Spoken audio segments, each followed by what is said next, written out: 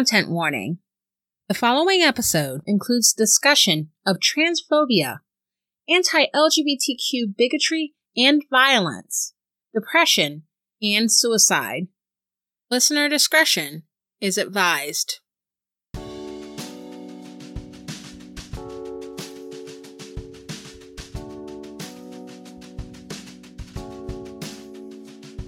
Three days after Christmas in 2014, 17-year-old Leila Alcorn, who lived in suburban Cincinnati, had lost hope. She was a high schooler who had come out as a gay male at 14 as a stepping stone to eventually accepting and coming out as a trans girl. While her classmates at King's High School accepted this, her parents were horrified. As conservative Christians, they believed that homosexuality and gender nonconformity were sins, and they could not accept that their child was gay or transgender. So they sent Leila to gay conversion therapy, which seemed to cause more harm than good. Leila wanted to transition physically from male to female, but her parents would not allow it. They still held out hope that their child, their son, would grow out of it and become the kind of young man they envisioned. But that wasn't who she was. Having become despondent, Leila posted a letter to social media on a timer so it would post after she already went through with what she was about to do. She walked to I-71 in nearby Lebanon and stepped into an oncoming semi-truck. She died by suicide. Unfortunately, Leila's parents couldn't even find it in them to honor their daughter's wishes upon her death, dead-naming her in the media, stating, quote, "We don't support that religiously," end quote. Dead-naming is the use of a transgender person's dead name, the name they are given at birth, instead of the name they have chosen to better reflect their identity. Leila's parents even used her dead name, Joshua, on her gravestone. Despite her parents' refusal to accept that their daughter was transgender, many other people did speak up for her and for the pain she and others who are transgender but not accepted endure. Leila's death raised awareness both in the Cincinnati region and internationally of anti-transgender bigotry and the harm done by conversion therapy. This tragedy led to the city of Cincinnati and later other localities in the area banning conversion therapy. Within the Bible, Jesus talks about the things that bear good fruit and bad fruit. Driving a child who wanted to be who she was to end her life cannot be good fruit. And as I'm going to talk about in today's episode, bigotry against people based on gender identity, leading to alienation from family and friends, depression and suicide cannot be good fruit. No matter how Christians who use the Bible to justify their anti-LGBTQ beliefs attempt to defend it. I am your host, Jay Poole, and this is Pot Stirrer Podcast.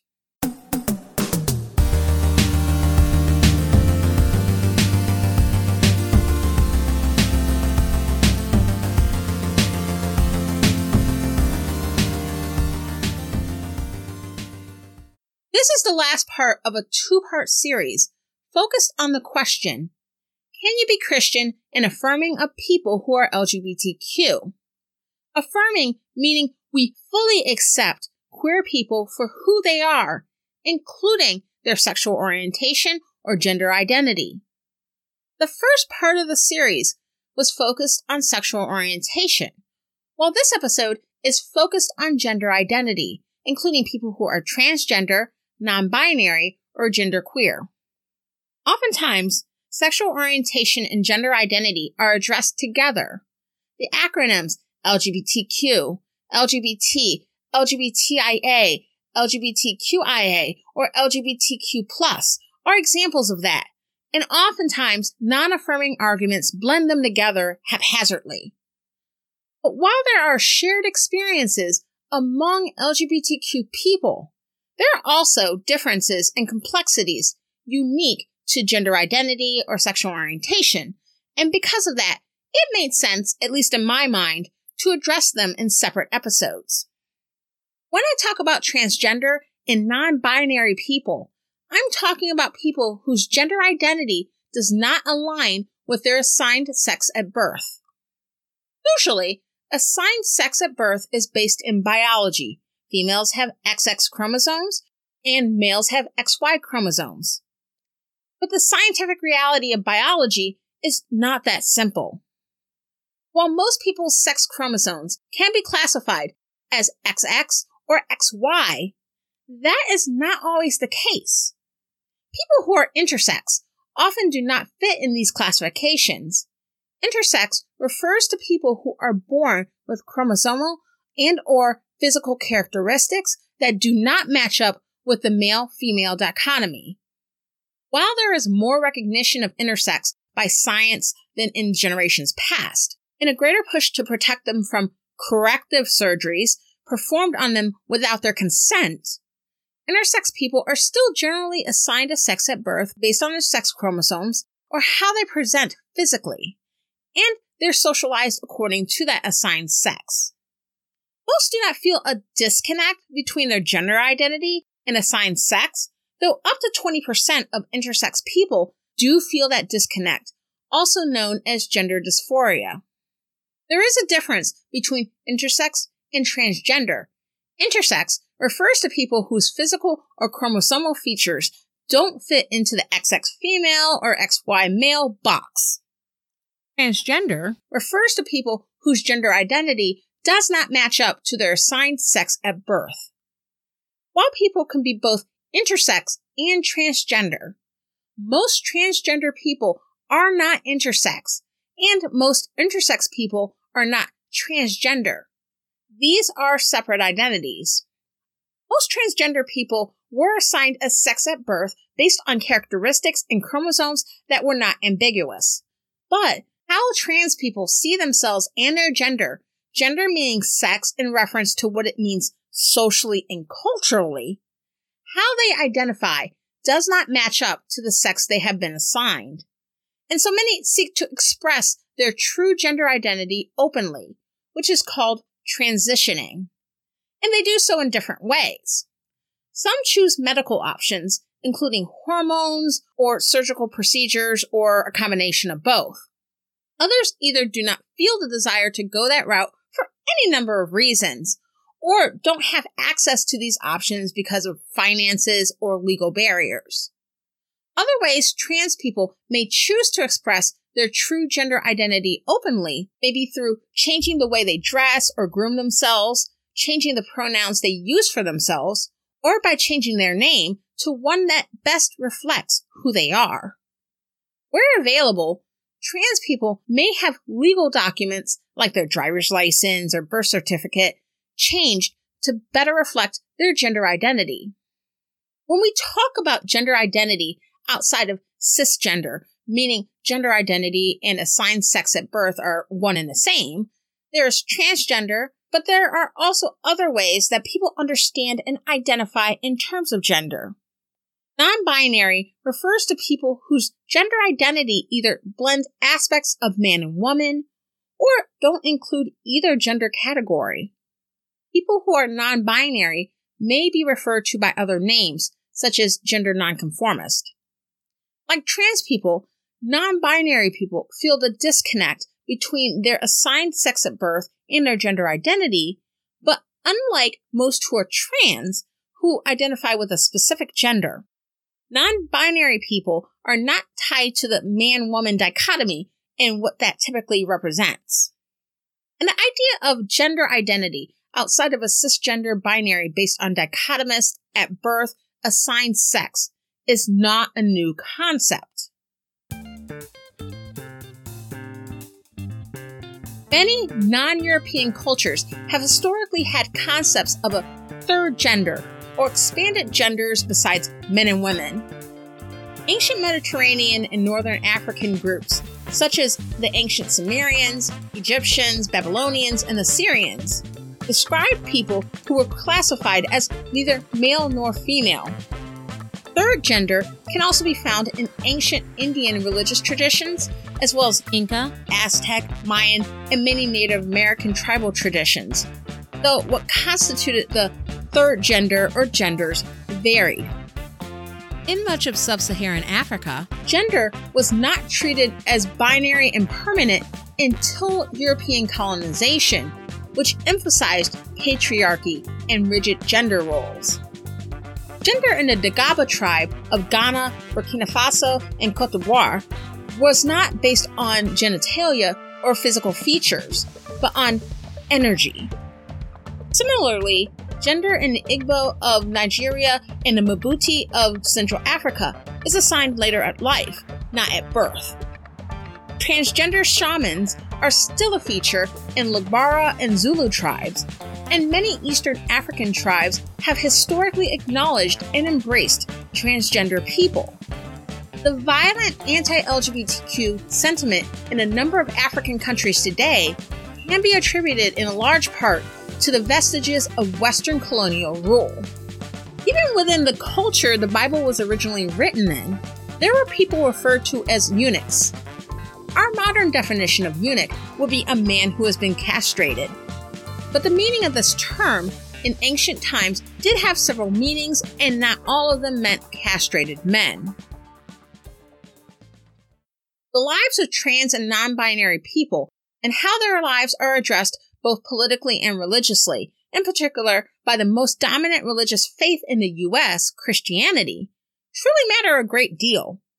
The Republican Party and the Trump administration have launched an all-out assault on the very existence of people who are transgender and non-binary. Over the past several years, state-level GOP legislators in several states, such as Virginia and Texas, have attempted to enact bathroom bills, which would restrict public restroom usage to the restroom that corresponds to an individual's sex at birth or assigned per their birth certificate. North Carolina passed a bathroom bill in 2016, which not only barred trans people from using restrooms corresponding to their gender identity, but also preempted anti-discrimination ordinances in place by localities and gave the state exclusive right over minimum wage. So it's pretty much a way for the North Carolina Republicans to screw over transgender people and execute a power play on cities such as Charlotte that were represented by Democrats. Once the bill was enacted, come to find out, there was a lot of confusion over enforcement, and it was even acknowledged by one of the bill's co-sponsors that there were no enforcement provisions in the bathroom law. Many municipalities expressed that they were unwilling to devote police resources to patrol bathrooms for offenders. Due to high-profile boycotts, travel bans to North Carolina from other states, the loss of hundreds of millions of dollars in revenue, a compromise bill was passed that removed the specific bathroom provisions, while retaining the other aspects of the original law, such as keeping local communities from enacting their own anti-discrimination provisions and the state control of minimum wage.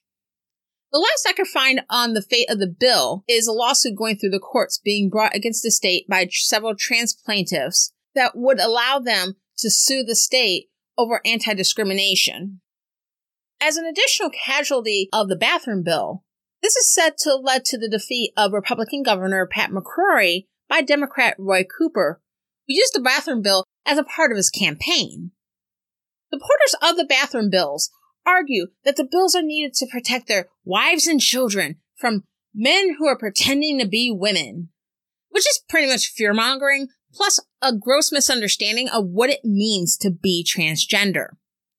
But the fact is that trans people are much more likely to be assaulted in restrooms than those the bathroom bills have been created to protect. The Trump administration has advocated for the redefinition of gender to refer strictly to the sex individuals are assigned at birth. deliberately not acknowledging people who are transgender. According to the New York Times and The Guardian, the Department of Health and Human Services, or HHS, has made an effort across a number of federal departments to establish a legal definition of sex under Title IX, which is the federal law prohibiting discrimination based on sex. You tend to hear about it a lot in reference to colleges and universities. The definition would be male or female, binary and permanent, determined by the genitalia the individual is born with. This Trump administration move would reverse the Obama administration's expansion of trans rights. Trump rolling back Obama's progress seems to be par for the course these days. My eyes are rolling so hard. But that's not all the Trump administration has done. The current administration has also banned trans people from military service and rolled back guidelines to public schools recommending trans students be allowed to use the restroom that corresponds to their gender identity.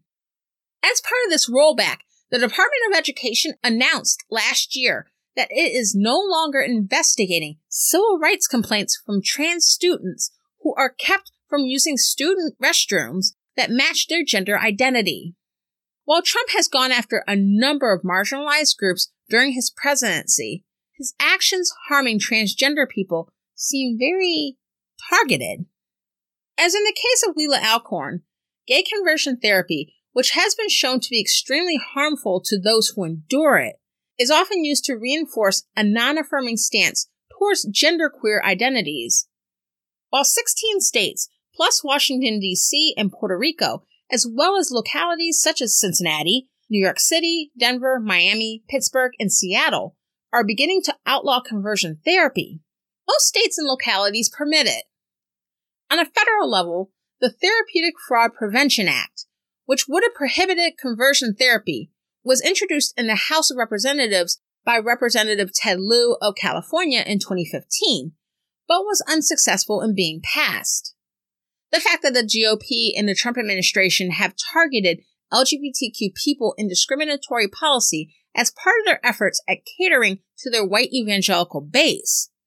Such a bill becoming a law at this point in time is highly, highly unlikely, at least in the near future. This also matters within Christianity, because despite what many non-affirming Christians believe, transgender and non-binary people are part of the church. Some have transitioned and live as their true gender identity, while others have not publicly come out as trans or non-binary. As I've talked about in previous episodes, religion often serves as core to the way people understand their world and themselves, and it serves to provide comfort and support. But if there is a lack of support or outright condemnation, religious trauma can result. According to an article in Sojourners, 1.4 million adults identify as transgender, and 66% of transgender people have belonged to a faith community at some time in their lives. But 1 out of 5 Christian trans people have left the faith due to rejection. In a qualitative study by Yarhouse and Carr, Christian trans women participants corroborated this statistic with their experiences. From the article, here's one of their stories. Quote, "Churches tend to kick me out. I love Jesus Christ with all my heart and have been a Christian for over half a century, but churches tend to be very judgmental. I usually tend to stay home because I am not wanted in churches, so I listen to sermons over the internet and worship God privately using very carefully chosen, reverent music." End quote. Here's another experience shared in the journal article. Quote, "I once explained to a pastor in a previous church my transgender situation, and he rejected me totally. He said it was something that he could not cope with, so I've kept quiet about it ever since in subsequent churches, as I would not wish to hurt those who cannot cope with who I am." End quote. Acceptance in faith communities can be a deeply meaningful and positive experience for trans people.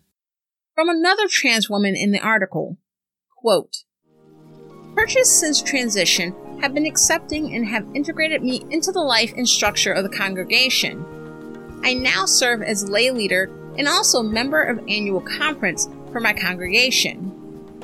They accept me as female, which is what I am and what I present." End quote. In part 1 of this series, I stated that conservative stances on sexual orientation, while a focus for evangelical Christians, is not limited to them, but are also held by a number of other Christian traditions, including the Roman Catholic Church, some mainline denominations, and many Black Protestant denominations. Gender identity is similar. While the quality of life of trans people and people who are non-binary are most under threat politically by white evangelicals, conservative views on gender identity are not strictly held by evangelicals. While mainline Protestant denominations tend to be the most accepting of the major Christian traditions in the United States, this acceptance is not universal among mainline Protestant churches. Roman Catholicism does not recognize transgender people as part of their official doctrine, and many Black Protestant churches and leaders hold anti-trans views. This is actually a pretty huge deal. I mean, all of it is a big deal, but 55% of Latinos in the U.S. are Roman Catholic, while another 16% are evangelical. And 53% of Black Americans are part of historically Black Protestant churches, while another 14% are evangelical. The Black church has a great deal of social, political, and cultural influence in the Black community, even among those who don't go to church. And while civil rights groups such as the NAACP and Black Lives Matter have opposed the North Carolina bathroom bill, some of the bill's more vocal supporters have been Black pastors. Much like evangelicalism, many Black churches also adopt patriarchal beliefs, and pro-patriarchy stances usually include rigid gender roles and a great deal of gender-related gatekeeping. And this is one of the reasons why the lives of trans people and trans people of color in particular are all too often under threat. According to the National Center for Transgender Equality, over 1 in 4 transgender people have faced assault based on anti-trans bigotry, and the rates are higher for trans women and trans people of color. Last year, according to the Human Rights Campaign, at least 27 trans people were killed in the U.S., including Roxana Hernandez, a trans woman who came to the U.S. to seek asylum in hopes of escaping anti-trans bigotry and violence in her native Honduras, only to die while in the custody of ICE, suspected of having been beaten and killed. The year before, in 2017, 29 trans people were killed. Of the victims who died in 2018, all but 1 were trans women, and all but 1 were people of color. And since 2013, there have been 128 killings of trans people in 87 cities across 32 states, 80% of whom are trans people of color. These may not seem like huge numbers, but we have to consider a couple of factors. Trans people are estimated to constitute only 0.7% of the U.S. population. Also, these are only confirmed cases. A huge challenge in getting an accurate count is that police departments, media outlets, and families may misgender victims. So it is difficult for pro-LGBTQ and human rights watchdog groups to identify trans victims. The lives of trans and non-binary people matter. The threat is real. The bigotry is deadly. Like part 1 of the Christian and Affirming series, when I discussed sexual orientation, I feel part 2 is important. We need to talk about gender identity because of the importance of affirming the lives of trans and non-binary people. The question is, can a person be a Bible-believing Christian and affirm the lives of trans and non-binary people? And can you be a Bible-believing Christian and trans or non-binary? Yes, you can. This episode is really for the people who might be open to thinking more deeply about what the Bible says when it comes to these issues, and exploring if a person can be a Bible-believing Christian and affirming. And that ties into if someone can be a Bible-believing Christian and trans. And like in the last episode when we talked about sexual orientation, when it comes to gender identity, you might be a Christian yourself, exploring these issues, or may have been a Christian at some point and are deconstructing. And either way, you're wondering about this question. When non-affirming Christians refer to the Bible to support their position, the verses used are typically referred to as the clobber verses. There are around 6 passages in the Bible typically used in opposition to homosexuality, which I addressed in part 1.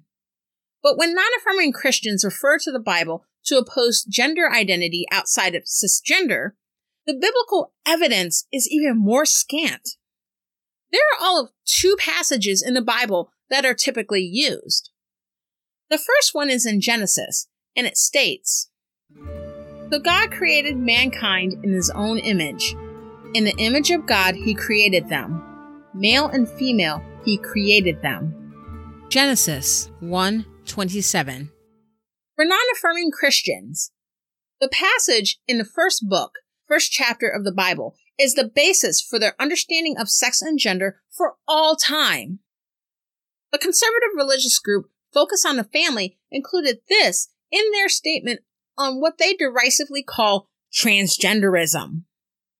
Quote, "Focus on the Family is dedicated to defending the inherent honor, dignity, value, and equality of the 2 sexes as created in God's image, potentially male and female, each bringing unique and complementary qualities to sexuality and relationships. Each of the 2 sexes is a glorious gift from God. Our sexuality is meant to be offered back to Him, either in complementary unity with the opposite sex, in the context of marriage for procreation and mutual delight, or in celibacy for undivided devotion to Christ. Not only do male and female together reflect the image of God, but their coming together in a marriage relationship to bring forth new life is used in Scripture as the deepest and most intimate analogy of God's relationship with His people. Throughout both Testaments, God and His people are portrayed as husband and wife or as groom and bride. The creation account found in Genesis lays out this gender-based matrimonial picture and sets the stage for the final eternal union of God and His people, of Christ and His bride, described in Revelation. The church must continue to proclaim the truth of God's intentional design for marriage and sexuality. The 2 sexes, male and female, are created in His image, and marriage is the union of one man and one woman. The modern transgender movement is systematically working to dismantle the reality of 2 sexes, male and female, as the Bible and the world have always known this to be. If the transgender lobby succeeds, there will be striking consequences for individuals, marriage, family, children, and society at large." End quote. Funny thing is, Focus on the Family never elaborates on what these striking consequences will be. In any case, this statement reflects similar statements from theologically conservative denominations that have issued statements on transgender people, such as the Southern Baptist Convention and the Assemblies of God. Focus on the Family's statement, as well as others, Tend to use the creation story, particularly the creation of the first man and woman, as the blueprint for God's design for all people for all time. This view doesn't take into account people who are intersex. Are they part of God's design? Usually, when intersex people are brought up, the answer is that they're such a small part of the population that it doesn't matter. But intersex, broadly defined, is more common than one might think. 1 in 1,666 births. More common than cystic fibrosis or cleft palate, for example. But even if that weren't the case, the prevalence or lack thereof of a group of people who challenge your assumptions should make people think more deeply about these assumptions not just discard their existence because they throw a monkey wrench in your belief system. You can't say that the male-female sex binary is God's design that applies to all people for all time, then ignore the presence of people, real-life people, who were born outside of that sex binary. Science and lived experience tells us that even physically or biologically, the sex binary is not really a binary. If we're honest with what reality is, there are only a limited number of conclusions a Bible believer can walk away with. Either intersex people are flawed and not made in the image of God, or the creation of biological XY male and XX female as the first humans wasn't really an exclusive, permanent design that applies to all people for all time. I wholeheartedly go with the latter. And that's just sex. Statements like the one by Focus on the Family conflate sex and gender without really making the case that these should be considered one and the same. And that imprecision is damaging to their argument. Nothing in the Genesis passage speaks to gender at all. The Focus on the Family transgender statement takes a descriptive passage that includes two sexes within the creation story and makes it prescriptive for both sex and gender across time and space. You can't do that. This is referred to as a naturalistic fallacy. It's as if within the statement, as they discuss marriage and the metaphor of the bride of Christ, Focus on the Family is letting on that they don't really have a concept of what transgender actually means. Not to mention non-binary or other genderqueer identities. So they're conflating gender identity with sexual orientation. And that seems to be an issue for the non-affirming church. That's why statements like this conflate the two. Even a statement by the Assemblies of God, which I won't read here, but I'll link to in the show notes, it starts out fine enough. It goes through some definitions of these terms, but then their statement on the topic runs into the same problems. The non-affirming church seems to have a solid, though biblically flawed, grasp of how they want to approach sexual orientation. But gender identity, not so much. It's likely why a lot of churches, including some theologically conservative ones who have spoken out against homosexuality, have not made separate statements on non-binary and transgender people. According to Jay Michaelson, a rabbi, author, and professor at Chicago Theological Seminary, using this passage in Genesis to make the case that trans and non-binary people living out their true gender identity is sin is a huge stretch at best. And this approach ignores the examples set out in other parts of the Bible. Responding to a similar statement from the Family Policy Alliance, the political arm of Focus on the Family, Michaelson states, quote, "In the Genesis story, God creates human beings of male and female sex, but the creation story says nothing about gender. Notice how the end of the resolution talks about God's design for gender as determined by biological sex. Where did that come from? What chapter and verse? Remember, sex is not the same as gender. Definitionally, sex is about chromosomes. Gender is about cultural practices. Sex is what is between our legs. Gender is what is between our ears." End quote. Michelson goes on to point out examples of revered figures in the Bible that do not conform to gender norms of the time period. Quote, "The patriarch Jacob, for example, is clearly gendered female in comparison with his twin brother Esau. Esau is hairy, Jacob is smooth. Esau is a hunter, Jacob stays in a tent, which is where women stay, and cooks. Esau is favored by his father, Jacob by his mom, and yet Jacob is the chosen one who becomes Israel, who fathers a nation. Of course, Jacob didn't go on hormone therapy, but the way the Bible constructs his gender identity makes it very clear that at least until his transformative nighttime wrestling match, he is gender nonconforming. Likewise, Deborah the judge, who performed a male societal role. Likewise, the beautiful young David in his armor carrier relationships with Saul and Jonathan.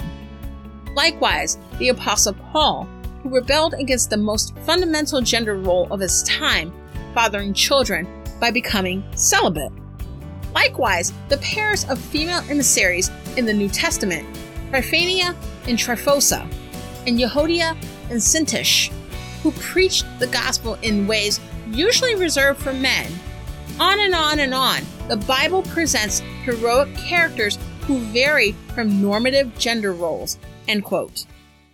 The other verse used by non-affirming Christians against trans people is this: "A woman must not wear men's clothing, nor a man wear women's clothing, for the Lord your God detests anyone who does this." Deuteronomy 22:5. Usually, Deuteronomy 22:5 is understood by theologically conservative Christians in tandem with Genesis 1:27. The fact that trans women are women and that trans men are men is a concept that non-affirming Christians typically refuse to accept.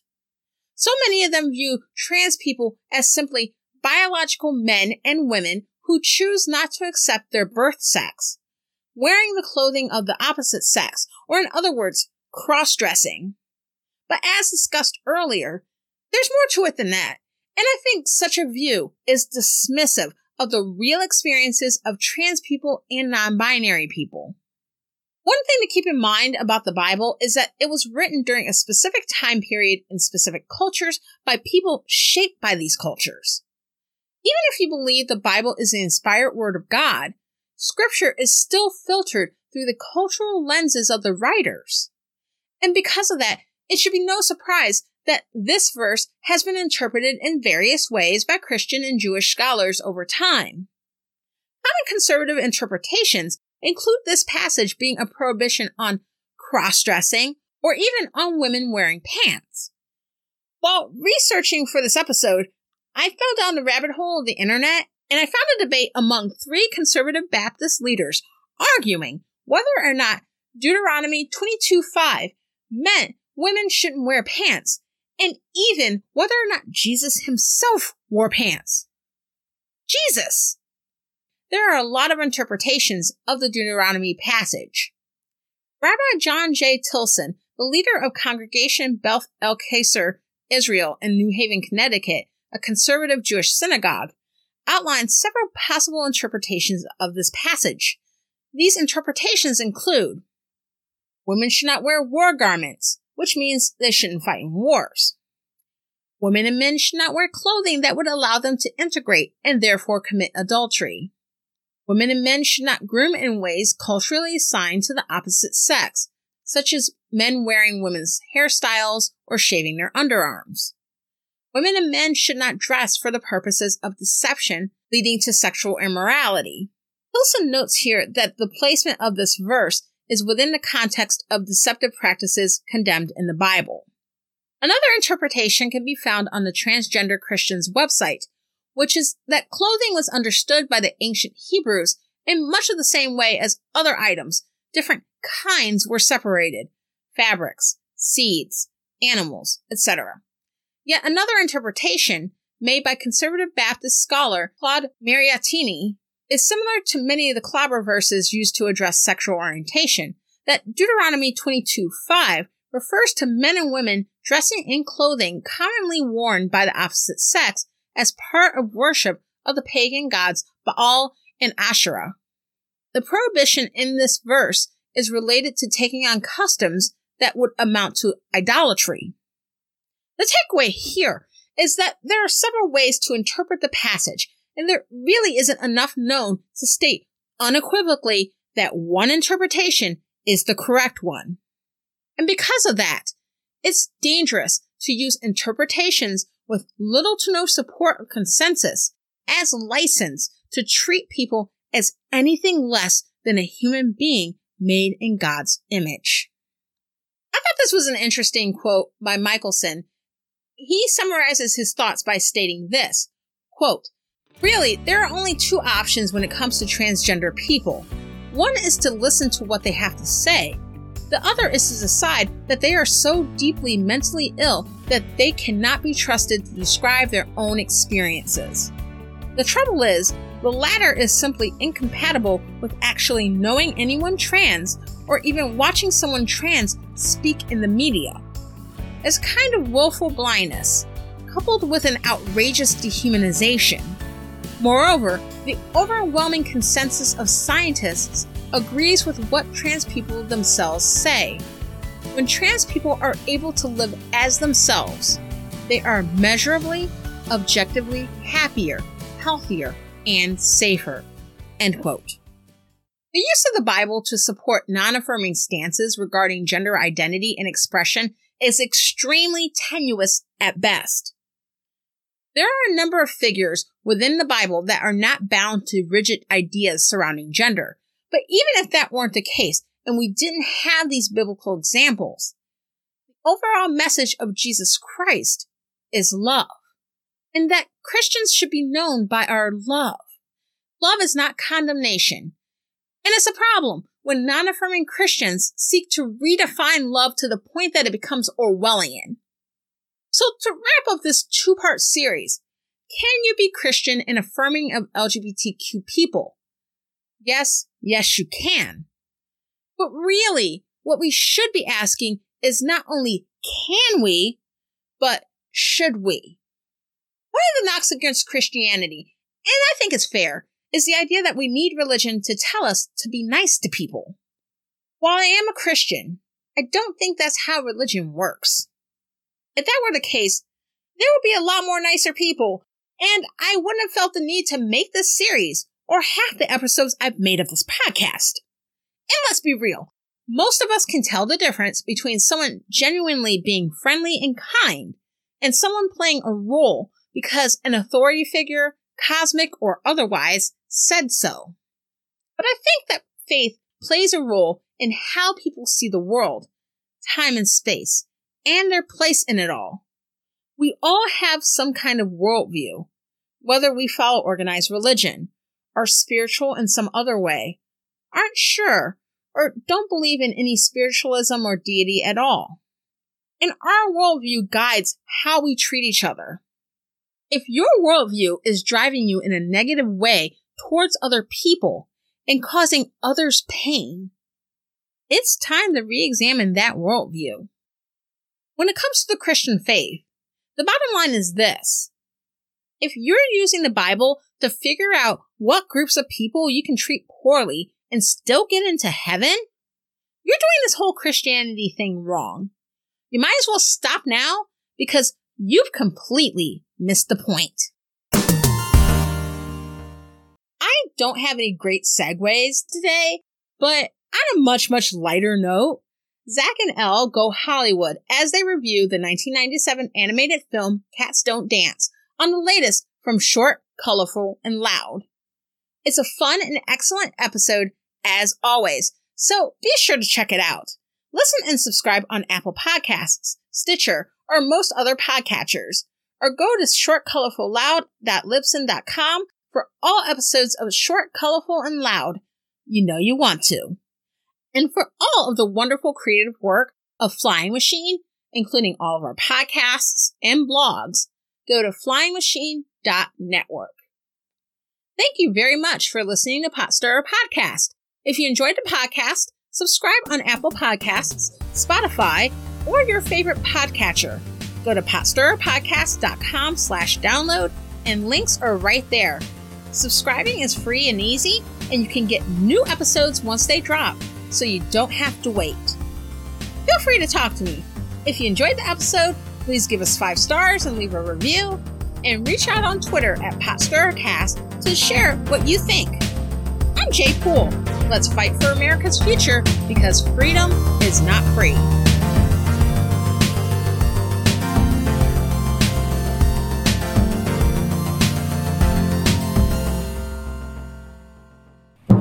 I give you the incredible Flying Machine.